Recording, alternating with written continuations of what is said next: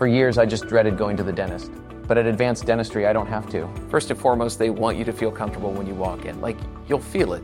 Whereas in the past, I might have gone into the dentist and thinking, I might feel some pain at some point. But with IV sedation, it can be something that you don't dread. If you've been avoiding the dentist because of fear, worry, or just not wanting to be judged, you're not alone.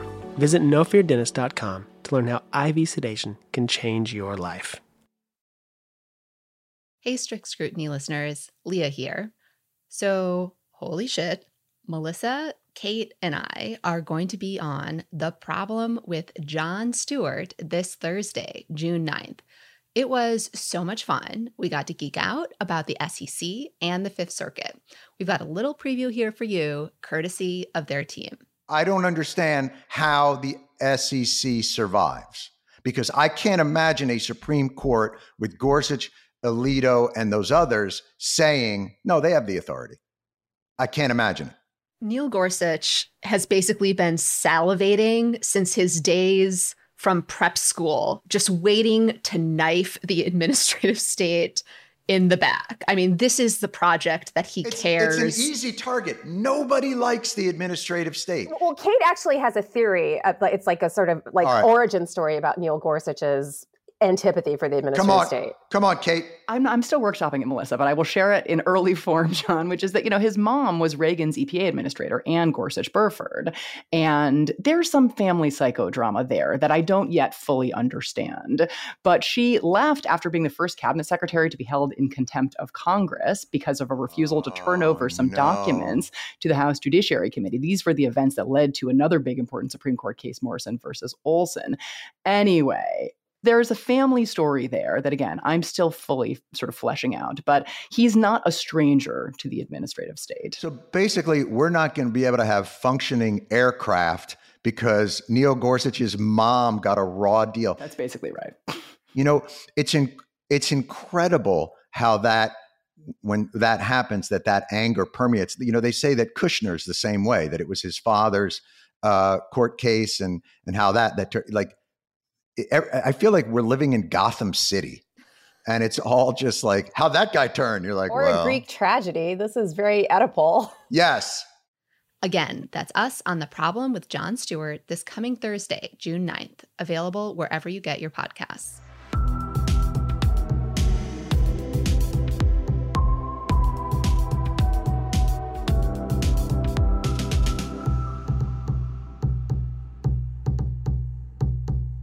Hey there, listeners. This is a very special episode of Strict Scrutiny.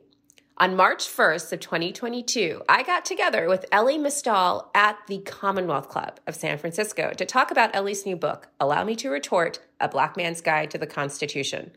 What follows can only be described as a classic Elie Mystal rollicking conversation about life, law, and everything in between.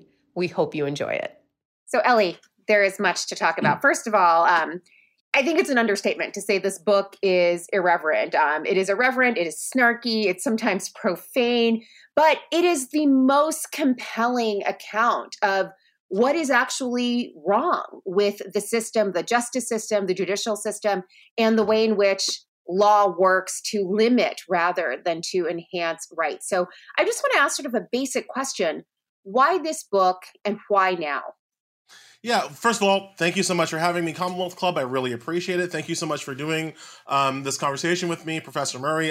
For those who don't know, Professor Murray and I go way back. She read me before it was cool, back when I was blogging for Above the Law. And as you kind of point out, some of that blogging kind of a background, I think, comes out in the book. I try not to lose that sense of just being in conversation with regular people. In terms of why the book and why now, look, we are at a time of unprecedented conservative takeover of the third branch of government.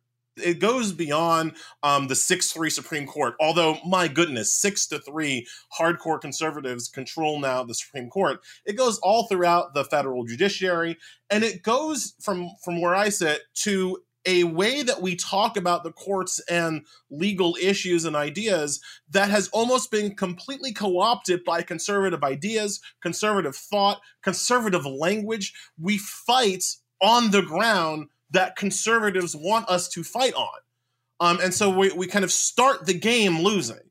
And so I wanted to write about how that's wrong and how there's a whole different way of thinking about our rights, our responsibilities, about the Constitution itself. There's a whole different language of law that we can use, that we can think about, and that if we did use, would arrest the reduction of rights for people of color and minorities that are being spearheaded by the conservative movement in this country. It's felt timely to me because of how ascendant conservative ideology and philosophy is in our courts and in just our general public discourse.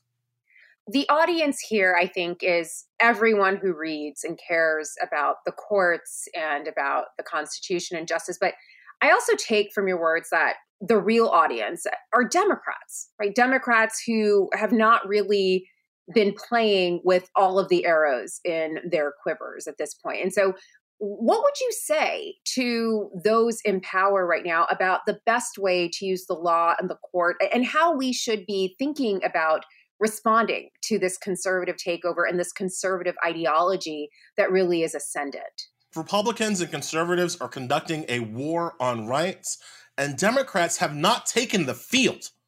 And they've not taken the field because they will not adopt the language and the legal ideology that has been laid before them for a long period of time. They won't adopt the language of an Earl Warren or a Justice Brennan or a Justice Brandeis or a Justice Thurgood Marshall, right? And so or even a Justice Sotomayor or a Justice, but potentially a Justice Brown Jackson, right? There is a way of understanding our rights that is not grounded in the original intent and ideas of slavers, colonists, and rich white people willing to make deals with slavers and colonists, right? Like, we can reject that vision of America and embrace a more fair, a more equal, a more pluralistic vision of America. But Democrats have to join the game and realize that the courts are important. When you ask, to really answer the question, what do Democrats get wrong? They don't understand, they don't seem to embrace and understand just how powerful the third branch of government is, just how powerful Article 3 is. Folks, Article 3 has a veto power over Articles 1 and 2. That's not how the Constitution was written. That's just what, that's just what the court aggrandized to itself when it gave itself the power of judicial review. The courts gave themselves the power to declare acts of Congress signed by the president unconstitutional. Folks, other industrialized Western democracies do not do it this way. All right, we have one of the most powerful Supreme Courts in the world. I think like India is our competitor for that. But this is not how they do it in Canada. This is not how they do it in Germany. This is not how they do it in South Africa. So we have an extremely powerful Supreme Court. But Democrats act like all we have to do is elect the next savior. Whether it's Barack Obama or Joe Biden, like whoever the next savior is supposed to be, they think that we just have to elect a president and everything's going to work out and be hunky-dory. No, we have to change how the third branch of government operates if we want to get anything done, and Democrats don't always understand that. So I think this is an excellent point. I recall back in August of 2020, when the Democrats had their national convention, there was a lot of discussion of all of the great things that Joe Biden had done throughout his very illustrious career, first as a senator and then as vice president. And they talked about the Violence Against Women Act and his work with Obamacare and his work with Dreamers and the immigration reform. At no point did anyone acknowledge that all of those things had actually been upended and curtailed and disrupted by a 5-4 majority of the Supreme Court. The civil rights remedy of VAWA was struck down in United States versus Morrison. The ACA is constantly under threat in the courts. And no one would acknowledge that the courts are, by their nature, minoritarian institutions that can actually cancel out majoritarian domestic policy. So I think that point is really apt. But it's a great entry for the book. You start with the premise that the Constitution, as we know it, was created and drafted in a moment that can only be described as a demographic deficit. right? A demographic, a democratic, whatever you want to call it, it is a deficit. Certain voices aren't represented. And indeed, you argue certain voices are overrepresented. There are those who are there at the Constitutional Convention for the purpose of re-entrenching white supremacy, re-entrenching property rights. And that's the document that we have inherited. And so you sort of start with the premise that this document is a problem, and us expressing a kind of fidelity to its original interpretation is also a problem. And yet, this is the fight we're having right now. The conservatives argue that the only way to interpret the Constitution is by looking to the way it would have been interpreted in 1787 or alternatively in 1867 when we had a second founding moment with the Reconstruction Amendments. What's wrong with this vision of originalism, with this fidelity to text that we see in the interpretation of statutes? What are we missing, and how can we fight back? Yeah, so first of all, originalism is intellectually bankrupt, all right? Like the idea that I should have to interpret laws based on what my ancestral captors thought is simply illegitimate. Like, no, I reject that. I do not care what my captors thought I should be living under. Like, that's just not something that I agree with, right? One of the cleanest ways to see this, and I talk about this in the book, I have a whole chapter on this in the book. I think one of the cleanest ways to see originalism's intellectual bankruptcy is through a discussion of the Eighth Amendment.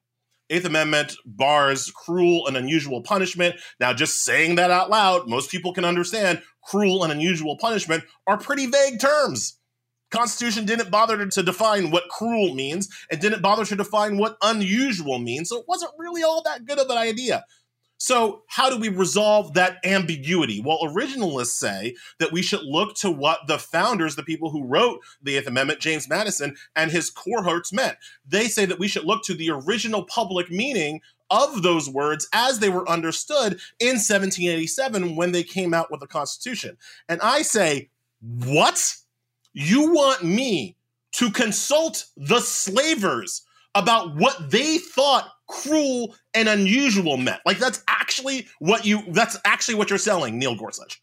Like, that's actually what you're selling, John Roberts. No, I reject that. I do not care what people with such a moral deficit that they could enslave people, keep them in bondage, and literally light firecrackers up their backsides if they misbehaved. No, I do not care what they thought punishments should be. I'll look to the moon. I'll look to a comic book about what cruel and unusual should mean before I look to James Madison. Are you kidding me? So that's where the fight is. That's where the debate is. I reject out of hand the idea that the people who enslaved us have a valid starting point for what the laws mean now. The text, that's a different conversation. I understand English. We got to start somewhere. I will read the text and we can iterate and interpret from there. But that somehow we need a Neil Gorsuch's Ouija board to figure out what Thomas Jefferson really meant. Please get out of my face with that. There's a kind of internal tension here because you were arguing that originalism is by itself morally and intellectually bankrupt. And I completely understand the argument that you're making about that. But it's not just an argument about originalism as an interpretive philosophy. At bottom, you're essentially arguing that the Constitution itself is morally and intellectually bankrupt. So is this really just about a different interpretive view that you have, or should we be scrapping this altogether? Oh, Professor Murray, why don't you get me in trouble now? Yeah, you're right. That is a tension. Let's start here. South Africa, right? They free Nelson Mandela. He becomes the president of this new South Africa, right? They reject their apartheid ways. What do?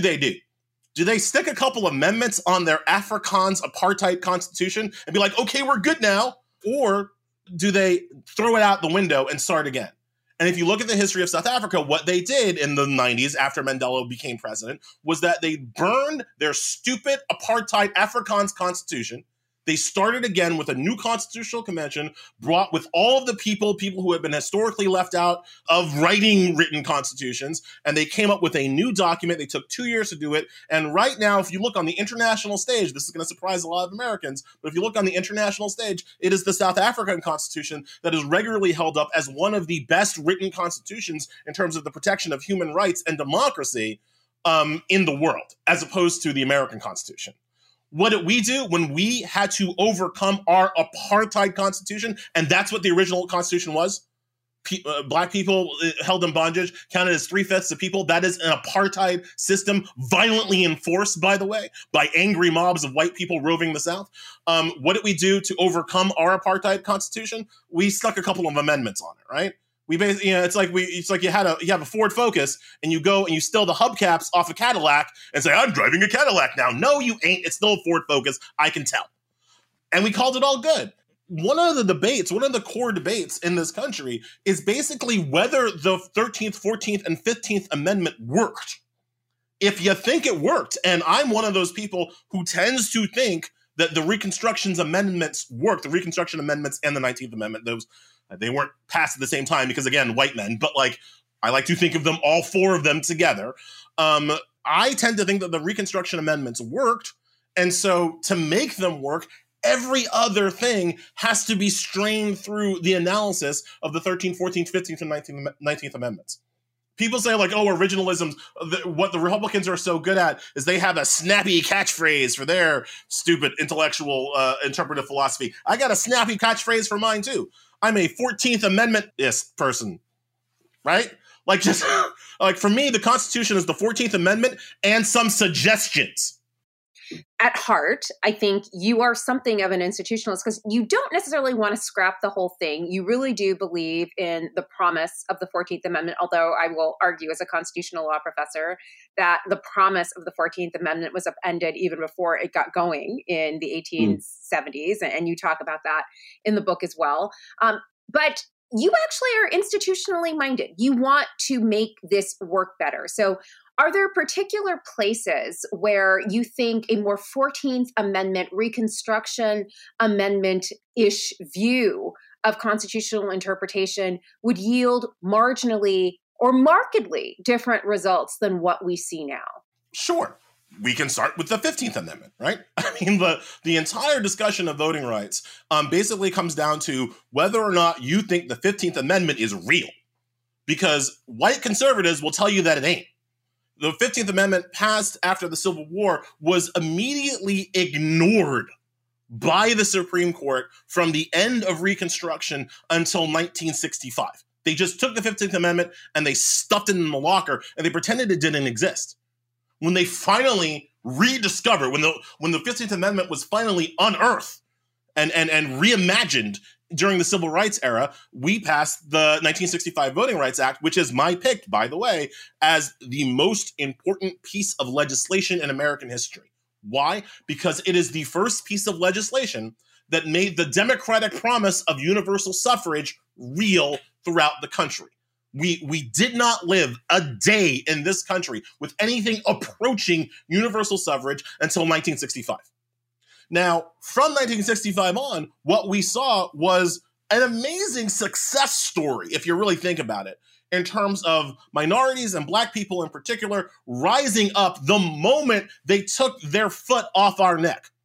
In about 40 years, we went from an oppressed people to the first Black president. In 40, that's in a generation. That's a pretty good track record. And white people got so pissed off about that. What's the first thing they did before the Black president was even out of office? They took away the Voting Rights Act. That's the first, before they went with their common bigoted orange person. The first thing white conservatives did was to take away the Voting Rights Act. John Roberts, 2013, Shelby County v. Holder, eviscerates Section 5 preclearance of the Voting Rights Act, and that essentially took the 15th Amendment and stuck it right back in a locker. Now, I interpret the 15th Amendment so expansively that I think that it can stop not just the obvious racist examples of Republican voter suppression. I think the 15th Amendment can be used to stop gerrymandering. I think the 15th Amendment can be used to stop a lot of things. That I think it can be used to stop the filibuster. We could go down the list of things that I think the 15th Amendment could do. but Republicans won't let it do anything.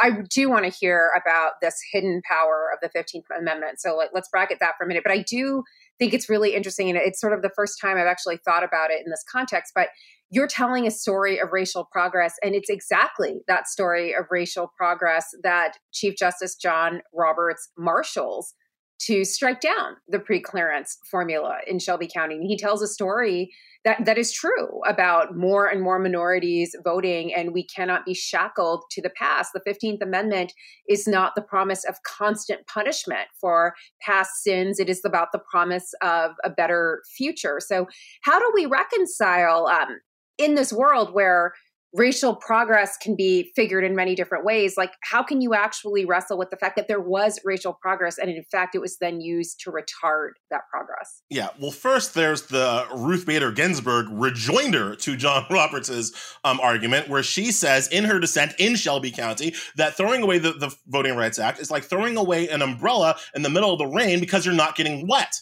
At a more kind of fundamental level, it really also goes to the function of the courts. If conservative Republicans were not hypocrites, they would be more pissed at Shelby County than I am. Because what Shelby County really is John Roberts, an unelected, unaccountable Supreme Court justice, imposing his view of social progress upon the rest of the country over the objection of 98 senators, a voice vote in Congress, and a Republican president. Because that is what the Voting Rights Act was. The Voting Rights Act had been reauthorized by a voice vote in Congress, 98 senators, and President George doesn't care about black people, W. Bush, signed the reauthorization of the Voting Rights Act in 2006. And it's that reauthorization that John Roberts threw out of the window based on his cockamamie theory about social progress. Now, in our system, we're not supposed to have, according to conservatives, remind you, I'm making the Republican argument right now. According to the Republicans, we're not supposed to have Supreme Court justices trying to engineer social change through the courts, which is exactly what Roberts did. It's Congress that's supposed to be able to tell us when racism has been defeated or not. Are you basically saying that John Roberts is the same kind of judicial activist that Harry Blackmun was when he wrote Roe versus Wade in 1973, or Earl Warren was when Miranda versus Arizona was decided in the 1960s? Because this is the rap that conservatives have given to the court, like no more activist judges. Originalism is about fidelity to text, not about your own personal political ideology or policy preferences. But are you suggesting then that John Roberts is doing the same kind of judicial activism that he accuses others of? Indeed I am, because indeed he is. Because John Roberts, at the end of the day, cares more about his political ideology and his political outcomes than he does about any kind of judicial principle. If he cared about judicial restraint, he would have upheld the Voting Rights Act. He wouldn't have eviscerated it. And remember, it's not just Section 5. Section 5 is what he did in 2013. Well, just this past summer in Brnovich v. Arizona, he then went on and joined Samuel Alito, eviscerating Section 2. But what was that? See, that's the thing about Roberts that people need to understand. Roberts has been an enemy of black people voting for his entire career. And when I say his entire career, I literally mean his first job after clerking.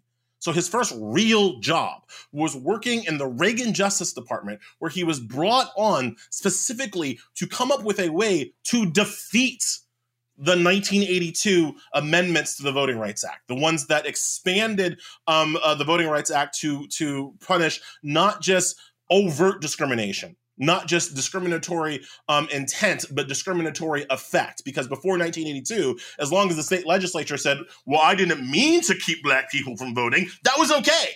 And in 1982, we had an amendment that said, like, actually, if you have force and effect of keeping black people from voting, that's just as bad. That was the amendment that John Roberts was brought on to defeat. And Reagan was looking for a way to defeat this amendment. But even Ronald Reagan, who started his campaign in Philadelphia, Mississippi, that's Mississippi burning country for those playing along at home, and literally said during his presidential campaign that the Voting Rights Act humiliates the South. That is Ronald Reagan.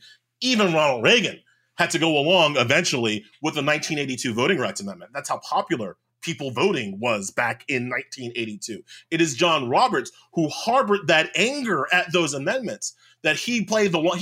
John Roberts has been waiting for black people in the tall grass for a long time. And so the decision in Brnovich v. Arizona was actually John Roberts finally getting to eviscerate the 1982 voting rights amendments that he was long against. So that's who we're dealing with when we're talking about John Roberts.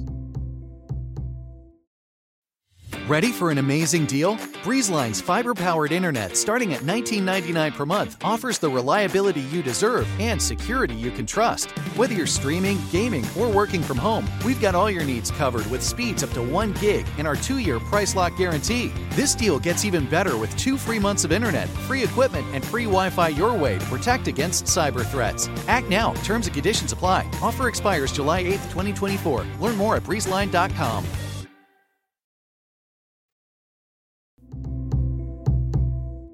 Let's switch gears a little bit.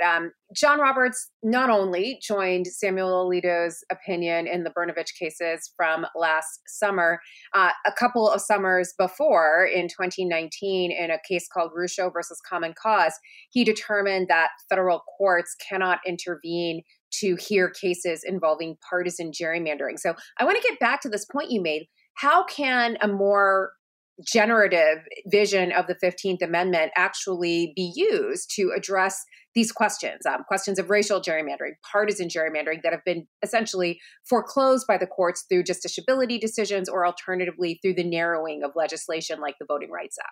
Voting Rights Act says that to make the 15th Amendment work for voting, for regardless of race, color, or creed, cannot be denied or diluted on account of race. Or diluted. And it's the dilution of the vote, beyond the straight denial of the vote, that gerrymandering does. And so a robust interpretation of the 15th Amendment would also say that the dilution of the black vote, or of minority votes, or of Native American votes in Arizona, Latino votes in Texas, black votes in Georgia, that these dilution of votes are offensive to the 15th Amendment, just like the actual straight up denial of votes that, let's say, Florida does when it refuses to allow former prisoners the right to vote, right? So you could have a 15th Amendment that is chesty and strong and goes around stopping these kinds of gerrymanders. But again, Republicans won't let it happen. And this is what I'm saying. Like, the way to fix that is not to change Republican minds. Republicans don't like black people voting. That's kind of consistent, right? Like, conservatives don't like black people voting, I should say. Like, what conservatives call themselves in the morning, I care about less.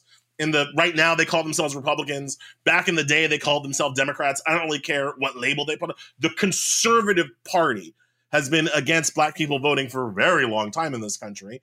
And the Liberal Party has never done enough to secure the voting power of minorities when they have a chance.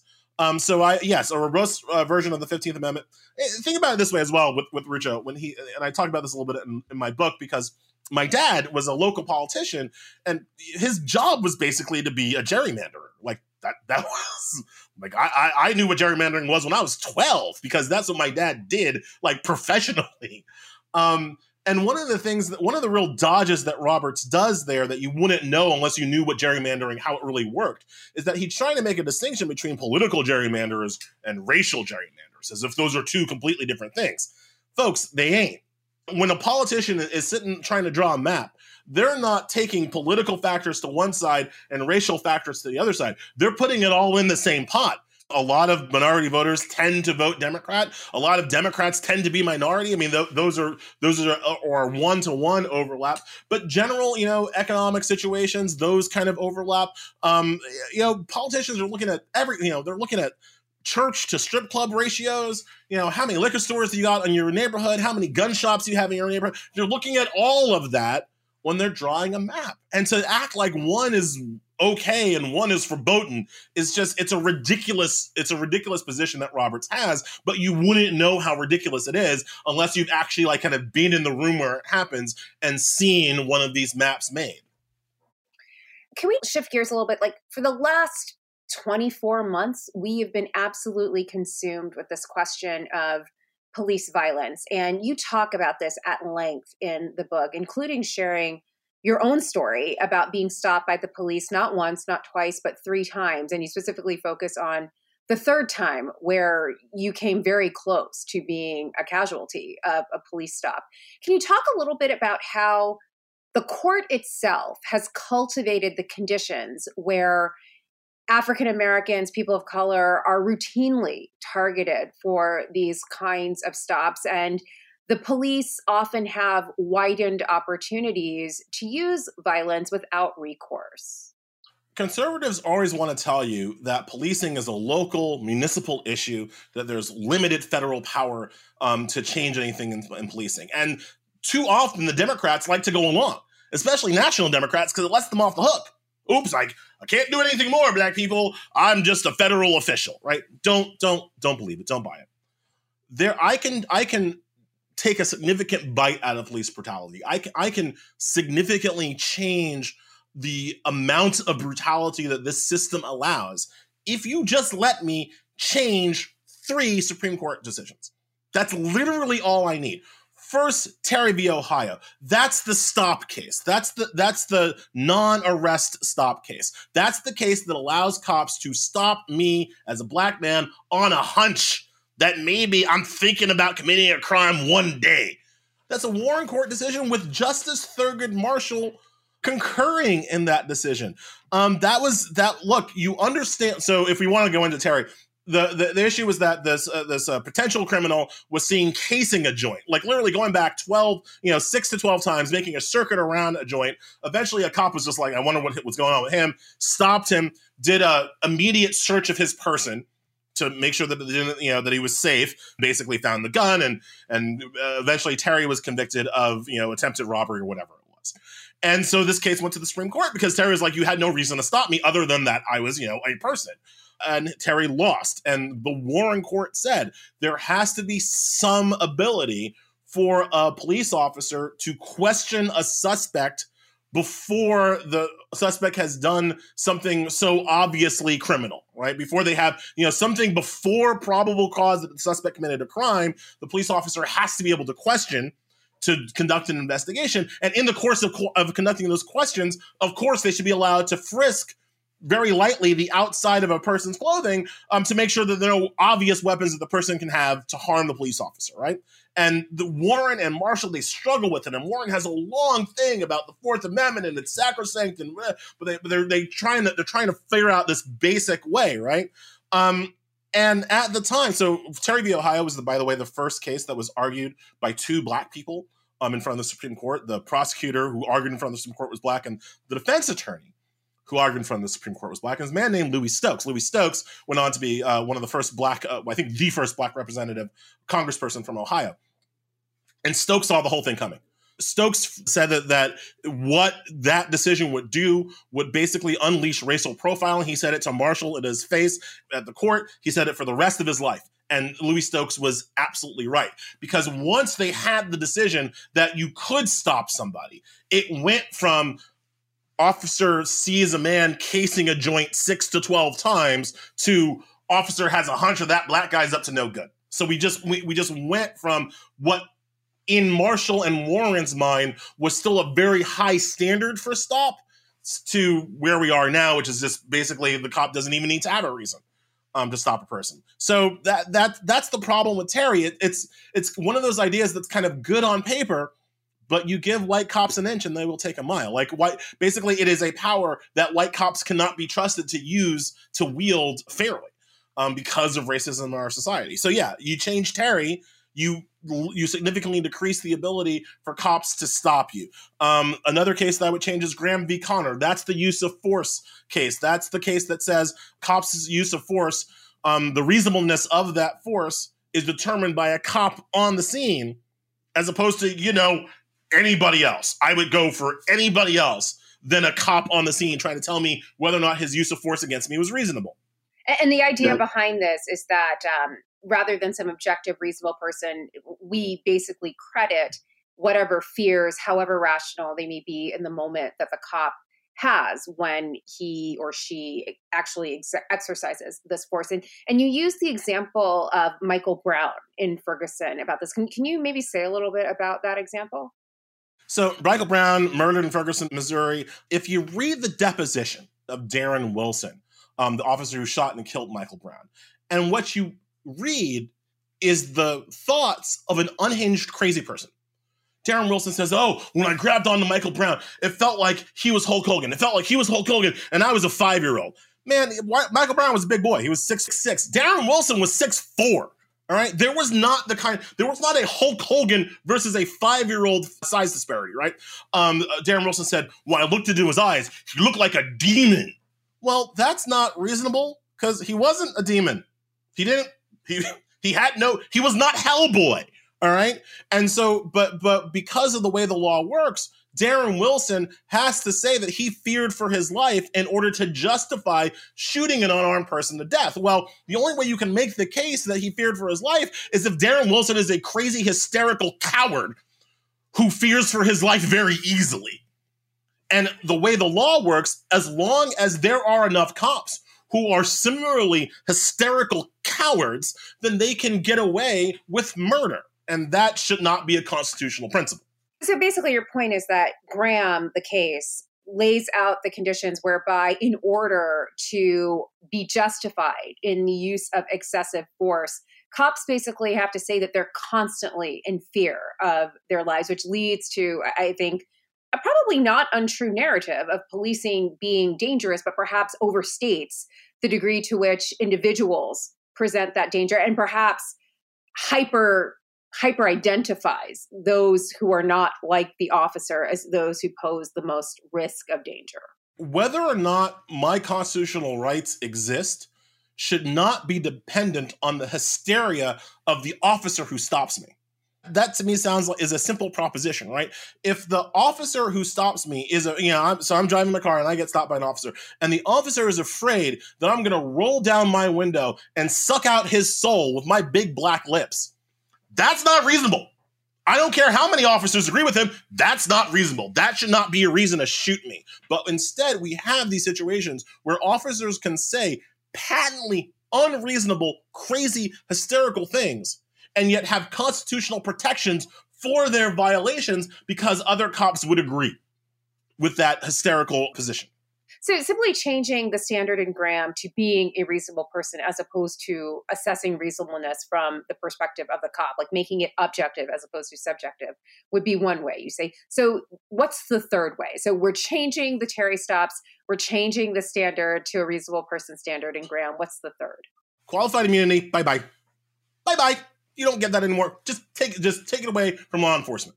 We roll over the police unions just like we've rolled over pretty much every other union. Like, why do police unions get to be the only union that still has teeth, right? It's basically in this country, the police union and the Major League Baseball Players Association union are the only unions that still get to have teeth in this country. Well, I would take that away from the police union. There is no good reason to me for in 2022 a cop to have qualified immunity for constitutional violations they commit while on the job. They have lost that privilege. You want to give qualified immunity to a politician so they don't get sued for theft when they sign the property tax assessment? Fine. I'm happy for qualified immunity for people who don't have the ability to kill people.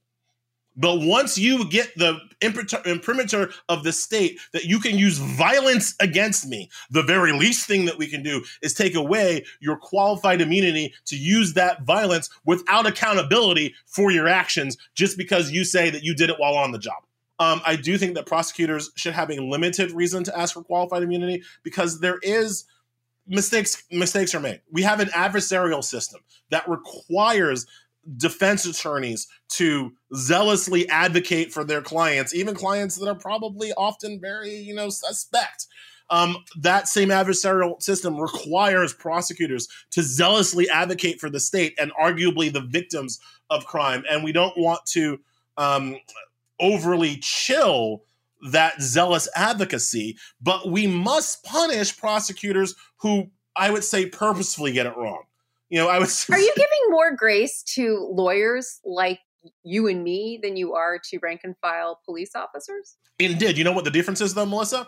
It's not because I'm a lawyer and not a cop. It's because I don't have a gun. They're actual lawyers, so there's that. Right. By the way, Just so you know, play one on TV, yes, but not actual clients. No, they have like issues and like they're people. The difference between my grace to the legal profession that I don't extend to the police profession is the gun. If you want, so we can also play it this way. I will allow cops to keep their qualified immunity if they turn in their guns, like they do in the UK, by the way. Like, it's entirely possible to police a large urban environment without firearms. The Mounties do it all the damn time, right? So we could have a system like that where you get qualified immunity, but you don't get your gun. But once you get a gun, then the levels have gotten off the charts here. And there's got to be some way for me to hold you accountable for your actions with that firearm. Are you like me and tracking the polls obsessively this election year? Well, Dan Pfeiffer's right there with you, and he's taking them seriously, but not literally. Take an average of the polls. Don't forget about any one poll. And the thing that we try to tell everyone in every episode of this podcast is a poll that has Biden up to and a poll that has Biden down to, they all tell you the exact same thing, which is this is a very, very close race. The goal of this podcast is to help people understand polling and freak out about it just a little bit less. Explore the latest polls, what they actually mean, and whether or not it's time to hit the panic button. Tune into Polar Coaster with Dan Pfeiffer, Crooked's latest subscriber-exclusive show. To get access, subscribe to our Friends of the Pod community only at crooked.com/friends.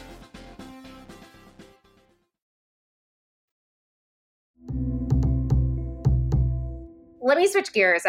You mentioned guns. Two major cases before the Supreme Court this term. One that deals with the possible expansion of the Second Amendment to allow for open carrying in public of a weapon, and then also a case that likely will call the question of whether Roe versus Wade will continue as a precedent. That's the Dobbs case.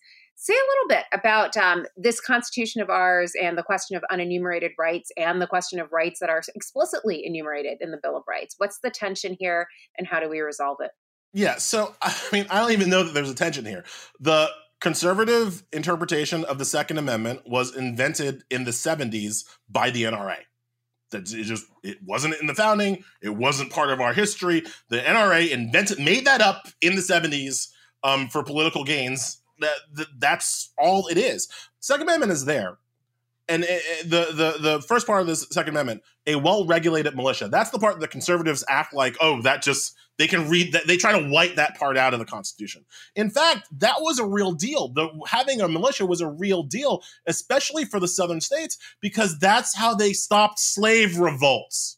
No, Carol Anderson and I did a talk here at the Commonwealth Club a couple of months ago, and her book, The Second, Race and Guns in a Fatally Unequal America, really details it, and it's magnificent. So for all of those who are in the audience, it was a really terrific conversation, and Carol Anderson explains this as well, but she sort of makes an originalist argument about the Second Amendment, linking it to the preservation of slave militias for putting down slave revolts.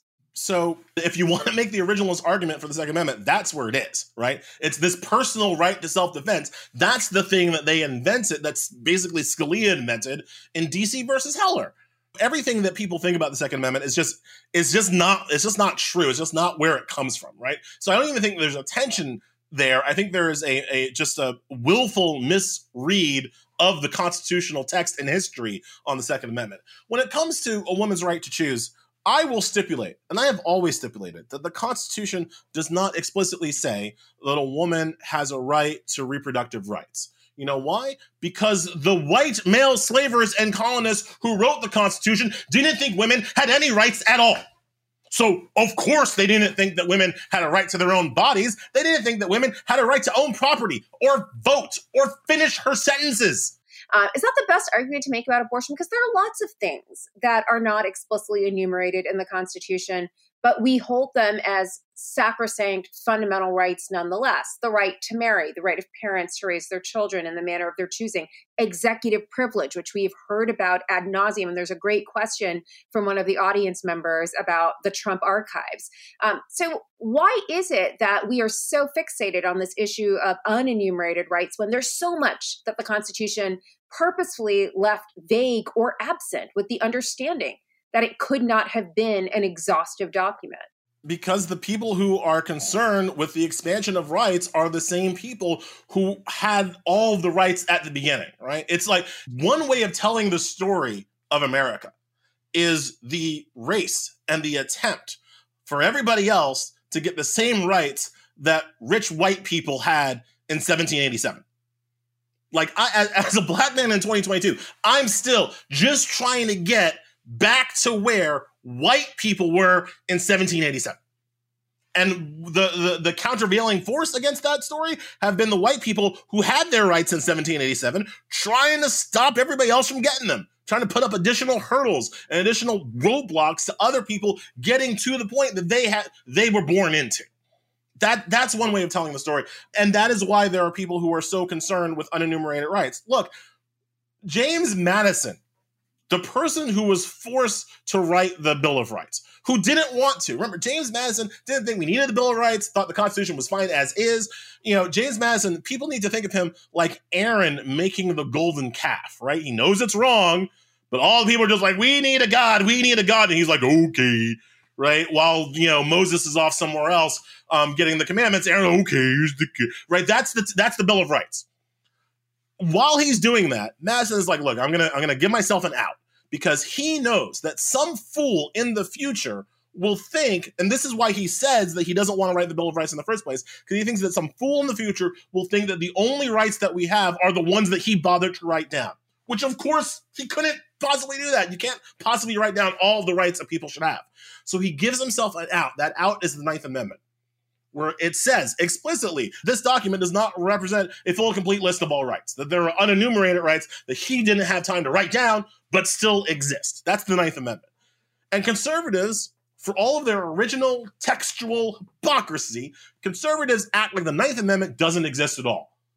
Literally, Robert Bork, the founder in many ways, the intellectual founder of originalism, says that the Ninth Amendment is an ink blot under which nobody can know what's under there, and so acts like it doesn't exist. And Antonin Scalia kept right on with that tradition, and Neil Gorsuch keeps right on with that tradition of acting like the Ninth Amendment doesn't exist. But the Ninth Amendment does exist, and it does protect rights that aren't enumerated in the rest of the document, which is why I go to the Ninth.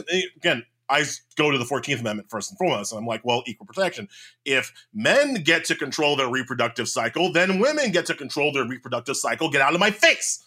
However, if the 14th Amendment doesn't work for you, then we have the 9th Amendment, which says that there are more rights, including, I would argue, the rights to privacy that are not enumerated in the Constitution. And quite frankly, Professor Murray, if you don't like my 14th Amendment argument and my 9th Amendment argument, I have a 13th Amendment argument, because right there in the 13th Amendment, it says forced labor is unconstitutional.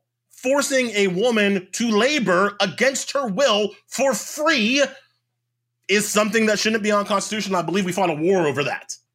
Right, so there are a number of questions in the chat from audience members, and they're really excellent. One person notes that we yesterday heard oral arguments at the court in a case called West Virginia versus Environmental Protection Agency. And this person asks, are you worried about regulatory agencies being dissolved by this current court? Yes. Yes. Part of the long-term ideological goals of the conservative movement has been to take away the regulatory power of the state. And they do it through specifically this attack on executive agencies, because, folks, executive agencies are where the science is. All right. You've seen Congress. I've seen Congress. You voted for Congress people. They're not scientists. They're not physicists. They're not experts. All right. They're experts at talking and hair. They're not experts on the ground of the issues that we have to face. We have professionals. We have often non-political appointee professionals in the executive agencies that are supposed to do the work of turning congressional law into something real and practical and manageable in this country. Right. So when Congress passes a law, we should have clean water. We should have clean air. It is the executive agencies that figure out what clean air means, what clean water means, and how we're going to go and get that done. What the conservatives want is to basically eviscerate the power of the executive agencies to do that work, because they then allow judges to aggrandize themselves and be the ones who decide what clean air or clean water means and requires. It is a power grab by the conservative majority against the elected branches of government. And that's how we have to understand it. And that's how we have to talk about it. But in terms of what's happening, we're losing. We're absolutely losing. And again, this is one of those issues where Democrats have not taken the field. If you poll any person under 35, and you will see climate as one of their biggest issues, trying to explain to people, you will get nothing on climate for 30 years if you do not control the courts. That would be a winning political argument, but Democrats don't make it. So in the 2060s, in the 2070s, long after Trump and all these current people are dead, the judges that he put on the court will still be retarding our ability to meet the global climate threats of the future. Do you think the Democrats actually know what's going on, or are they so compromised and committed to going after the sort of third way, the middle way, the center of the country, essentially, that they've forgotten about their base? Is that what's going on, or is it something else? I think it's something else, actually. I think what it is that Democrats don't feel like the court is a winning issue for them. They feel like it's a winning issue for the right. And that's because the right wing has cultivated a whole, army of single issue voters on the Supreme Court, right? So I can go to a Tabernacle in Utah and I can find a person who doesn't know anything about civics, who doesn't know anything about how the law works, who doesn't like Donald Trump, who thinks that he's a racist, sexist, misogynist person, but will vote for Republicans up and down the ticket because they care about abortion.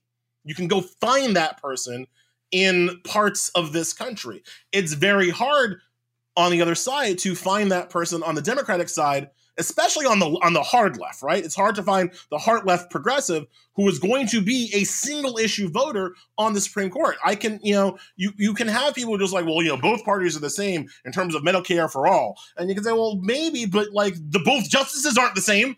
Do you think that's changing though? Because I mean, do you think that's changing in this moment? The fact of this incredibly extreme Supreme Court with a 6-3 conservative supermajority. I mean, are Democrats maybe waking up that they are perhaps single issue voters on some things? We just talked about 2020. 2020 convention, went through the whole convention, didn't mention the courts at all. That's strike one.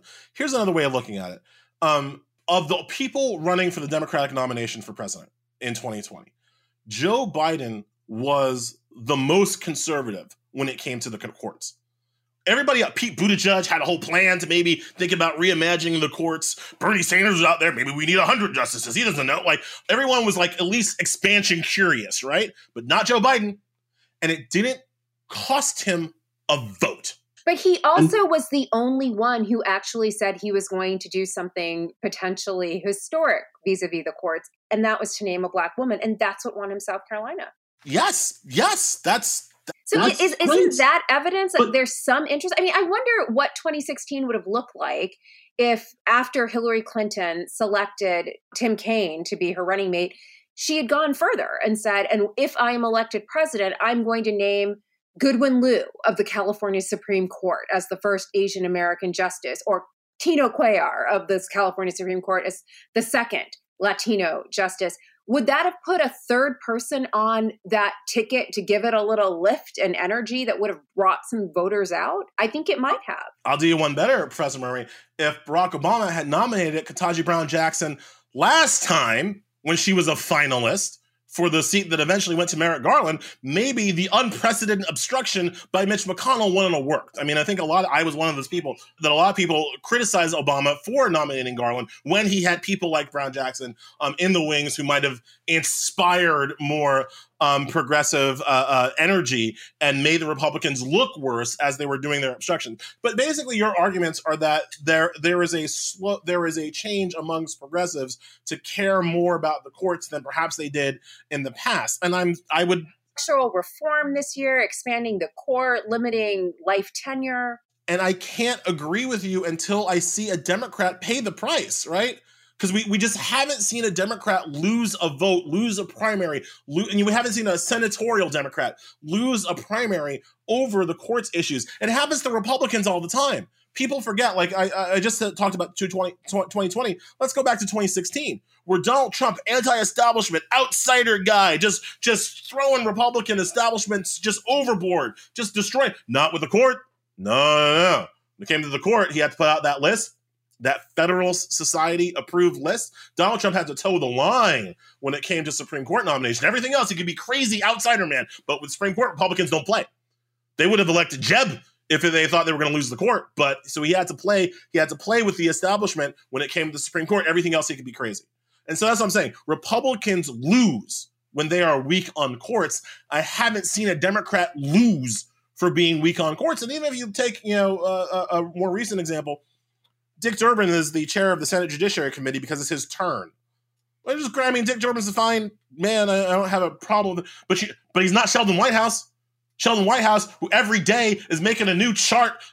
Sheldon Whitehouse spends every day, like in Excel, like making new charts with like string about like the Federal Society and where the money is coming from and the Heritage Foundation and the Judicial Act. He understands the entire room, but he couldn't get that job. No, because it was Dick Durbin's turn. That's how Democrats roll. And until that stops happening, I think we're going to continue fighting an asymmetrical war here. Is there any sort of small policy fix that we can make that would help any of this? I think court expansion is pretty small. I mean, it's just a simple bill. No, I do think structural reform is the answer, but I will give you something small. Ethics reform. People outside of our world, Professor Murray, are just latterly, thanks to Jane Mayer and the New Yorker, oh, this Ginny Thomas person seems to be corrupt. Yeah, 30 years of it, folks. The bald corruption of the Thomases is getting air now. The bald corruption of Brett Kavanaugh got some play back when he was nominated. The Supreme Court is the only court in the country that operates without ethics rules. According to the court, only the individual justices can hold themselves to any standard. That's ridiculous. And a very kind of small bore change to change the to apply ethics rules to the Supreme Court might actually do some good. Let's actually put in when justices must recuse themselves from cases. That might be of a help. At least might lessen their ability to literally go out and fundraise on behalf of a political organization like the Federalist Society. That might stop, right? And generally, people are in favor of ethics. Generally, ethics polls high. So I think that in terms of a small bore transitional change, just the concept that ethics should be applied to the Supreme Court would be a step in the right direction. So you've mentioned the Jane Mayer article in the New Yorker about Ginny Thomas and her connections with far-right conservative organizations and how that has sort of influenced or has come up in petitions to the court and cases that are argued before the court where her husband sits. There's also a New York Times Magazine profile just last week on the same thing. Has the battle against these dark money forces really changed in the last few years because of the energy of perhaps Senator Whitehouse or the reporting efforts of folks like Jane Mayer? I don't know that it's again. I can't say that it's changed until I see some consequences. Like what we are now seems to be, and I think this goes for many things. I think this goes to why I wrote the book. Right, what we are in right now is a point where we are trying to get information into the hands of people who maybe haven't been paying attention the entire time. Right, so we're kind of in a stage of, don't worry about being late to the party. Let's just embrace the fact that you showed up at all. Like that's where we are today, right? But we are still a very long way from taking that new information, taking that new focus, and turning it into action, turning it into consequences, turning it into results. That's still a dream as opposed to a reality. I hope we get there. And I hope that as with so many things, I hope that the younger generation is ready to lead the way on this. I think when you look at the energy that they have around climate, at the energy they have around guns, if you can just explain to them that the courts are the things that are preventing them from getting those things forward, that are preventing those policies from happening, that could create a lot of energy around taking back the courts from the Republicans. This is going to sound a little pie in the sky, but there's also the potential that the worst thing that can happen for conservatives is them getting exactly what they want. Because they're about to get exactly what they want. They're about to take away a woman's right to choose. They're about to unleash guns onto our subways and increase the number of mass shootings that we have. They're about to destroy climate change legislation. They're about to get rid of affirmative action. They're about to take away gay rights and trans rights. And once we are living in that conservative theocracy that they have so long wanted, perhaps people will realize that it's not a great place to live and be willing to do something about it. So the only upside of the next 3 or 4 years of this conservative supermajority is the prospect, perhaps, that their work spurs political action, galvanizes the left. I hope it's 3 or 4 years. I thought you were going to say 3 or 4 decades. Well, I'm just sort of thinking in the short term. 2 last questions before we go. It seems so much of this is focused on the courts, but the Senate is also a real problem. And so one listener would like to know, what should we do about Joe Manchin and Kyrsten Sinema and their rigidity on these questions? I'd love for you to weigh in. Like, what would you do were you in charge? Well, first of all, let's remember Joe Manchin and Kyrsten Sinema have actually been pretty reliable when it comes to Biden's judicial appointments. They've been terrible on the filibuster and terrible on structural reform change because they're not reformers. They're corrupted. But on the actual justices, they've been pretty good. So I'm not super worried about them in terms of this current nomination fight. Look, one of the reasons why I am in favor of court expansion, and people don't really understand this until I spell it out, is that it is a way to fix the obviously broken Senate confirmation process. So if you had 20 more justices, 30 more justices, I mean, literally like big numbers here, then changing them out would become rote. It would become not a make or break, everybody to the mattresses kind of moment for the political parties. It would just be like, and today we also nominated a new 3 or 4, in the same way that it already is for the lower courts, where it's generally rote, where you can have justices like Ketanji Brown Jackson get 53 votes for the DC circuit because they're like, whatever. It's just a thing that they do as part of the normal course of business. Having more Supreme Court justices would do that. Another thing that it would do is that it would, I think, make for much more moderate opinions. People say we want mainstream moderate opinions. Now, personally, I don't. I like crazy lefty opinions. That's just me. But if you want, mainstream kind of center mass moderate opinions, let me tell you something. Trying to get 15 of your friends, if you had a 29-person court, and so to get a majority, you needed 15 people on your majority. That's going to make for much more mainstream opinion. I like to say, if you just have to convince 3 or 4 of your boys to go out for a night, you could end up at a strip club. You could end up at a drag race. You could end up at some places, right? If you got to convince 15 of your friends to go out for a night, you're going to end up at Applebee's.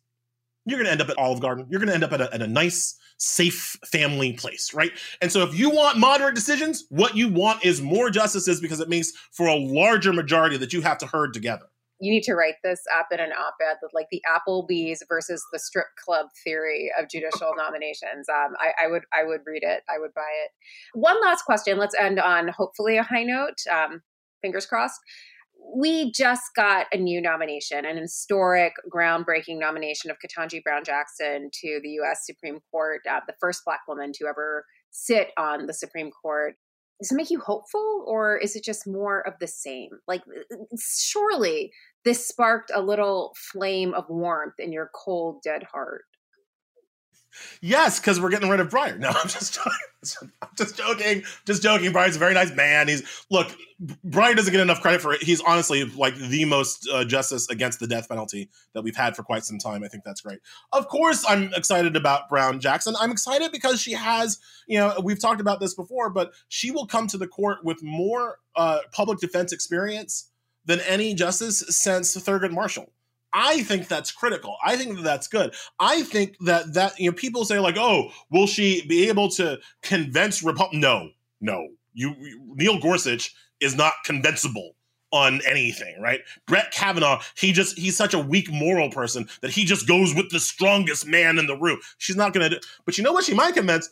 She might convince Kagan on a couple of things. She might convince Sotomayor, who Sotomayor has prosecutorial experience. She might pull Sotomayor on a couple of things. Sotomayor might pull her on a couple of things. Like, sometimes just getting the liberals together to stay together would be enough of a victory for me. So I have hope that not only for the quality of her work and the quality of her opinions and her reasoning, I do have hope that, like, having people with her kind of background and experience give, if nothing else, somebody to give Sotomayor and Kagan another friend on the bench. Like, I think all of that stuff is good, and you never know how history plays out. You said it for 3 or 4 years. I worry about 3 or 4 decades. But, like, nobody expected Scalia to die. These are old people. People get hit by buses every day in this country, right? You never know what's going to happen. And having actual liberals on the court is always a good thing. So yeah, I have a lot of hope for her career. I will be watching it with interest. I'm sure I'll be writing about it a lot. I think she will be a great Supreme Court justice for, the next 30 years. Thanks for listening to this very special episode of Strict Scrutiny, brought to you in collaboration with the Commonwealth Club of California. Thanks so much to Elie Mystal for joining us, and you can find Ellie's new book, Allow Me to Retort, A Black Man's Guide to the Constitution, at all major booksellers, although maybe not in Florida, because CRT and all that. Thank you so much for listening. As always, Strict Scrutiny is a production of Crooked Media, and we are really grateful to all of the good folks at Crooked who help get us into your ear holes every week, and especially to Melody Rowell, our producer. Thanks for listening.